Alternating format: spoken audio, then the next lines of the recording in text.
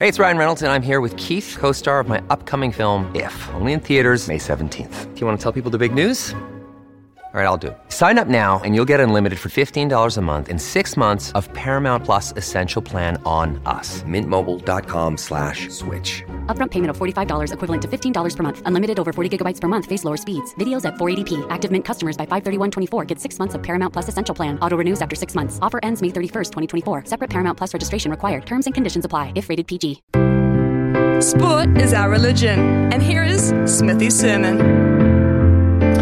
Well, I must admit I'm a bit of a sucker for a touch of history and romance in sport, and there will be a bit of that floating around McLean Park tomorrow because there is a game of rugby league on with a heap of grunt and a heap of expectation, especially when the Warriors take the short walk from the dressing room to the playing surface, as leading them out will be a local boy come good.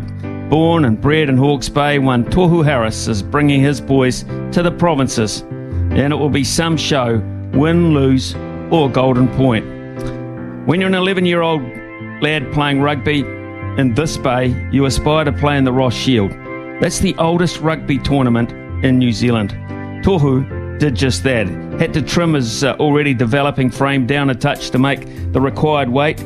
Julie made the squad for Hastings East and proudly marched down the streets of Waipakarau prior to the tournament with his mates adorned in the yellow and black, complete with a tasseled cap. Honestly, for a kid, that's a young dream coming true. And somewhere between Hastings Boys High School and the Tamatea Rugby Club and the black and white stripes of Hawke's Bay, Tohu's dreams changed direction. He went to rugby league, and the rest, as they say, is history, still in the making, and a worthy one at that. This place needs a fine spell and a big breath of fresh air, and the Warriors have brought that to town, and we're still a day and a half away from kickoff.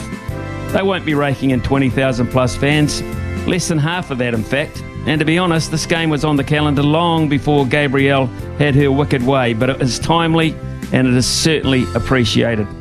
Weather forecast, fine. Match forecast, a win for the Warriors, led by that local lad who will have a stormer in front of his very proud whānau. The Broncos haven't ventured far from home this comp, courtesy of a kindly draw. And it's indeed a long trip from Suncorp to McLean. In the land of grapes and fruit, it's going to be a fruitless excursion, I'm picking.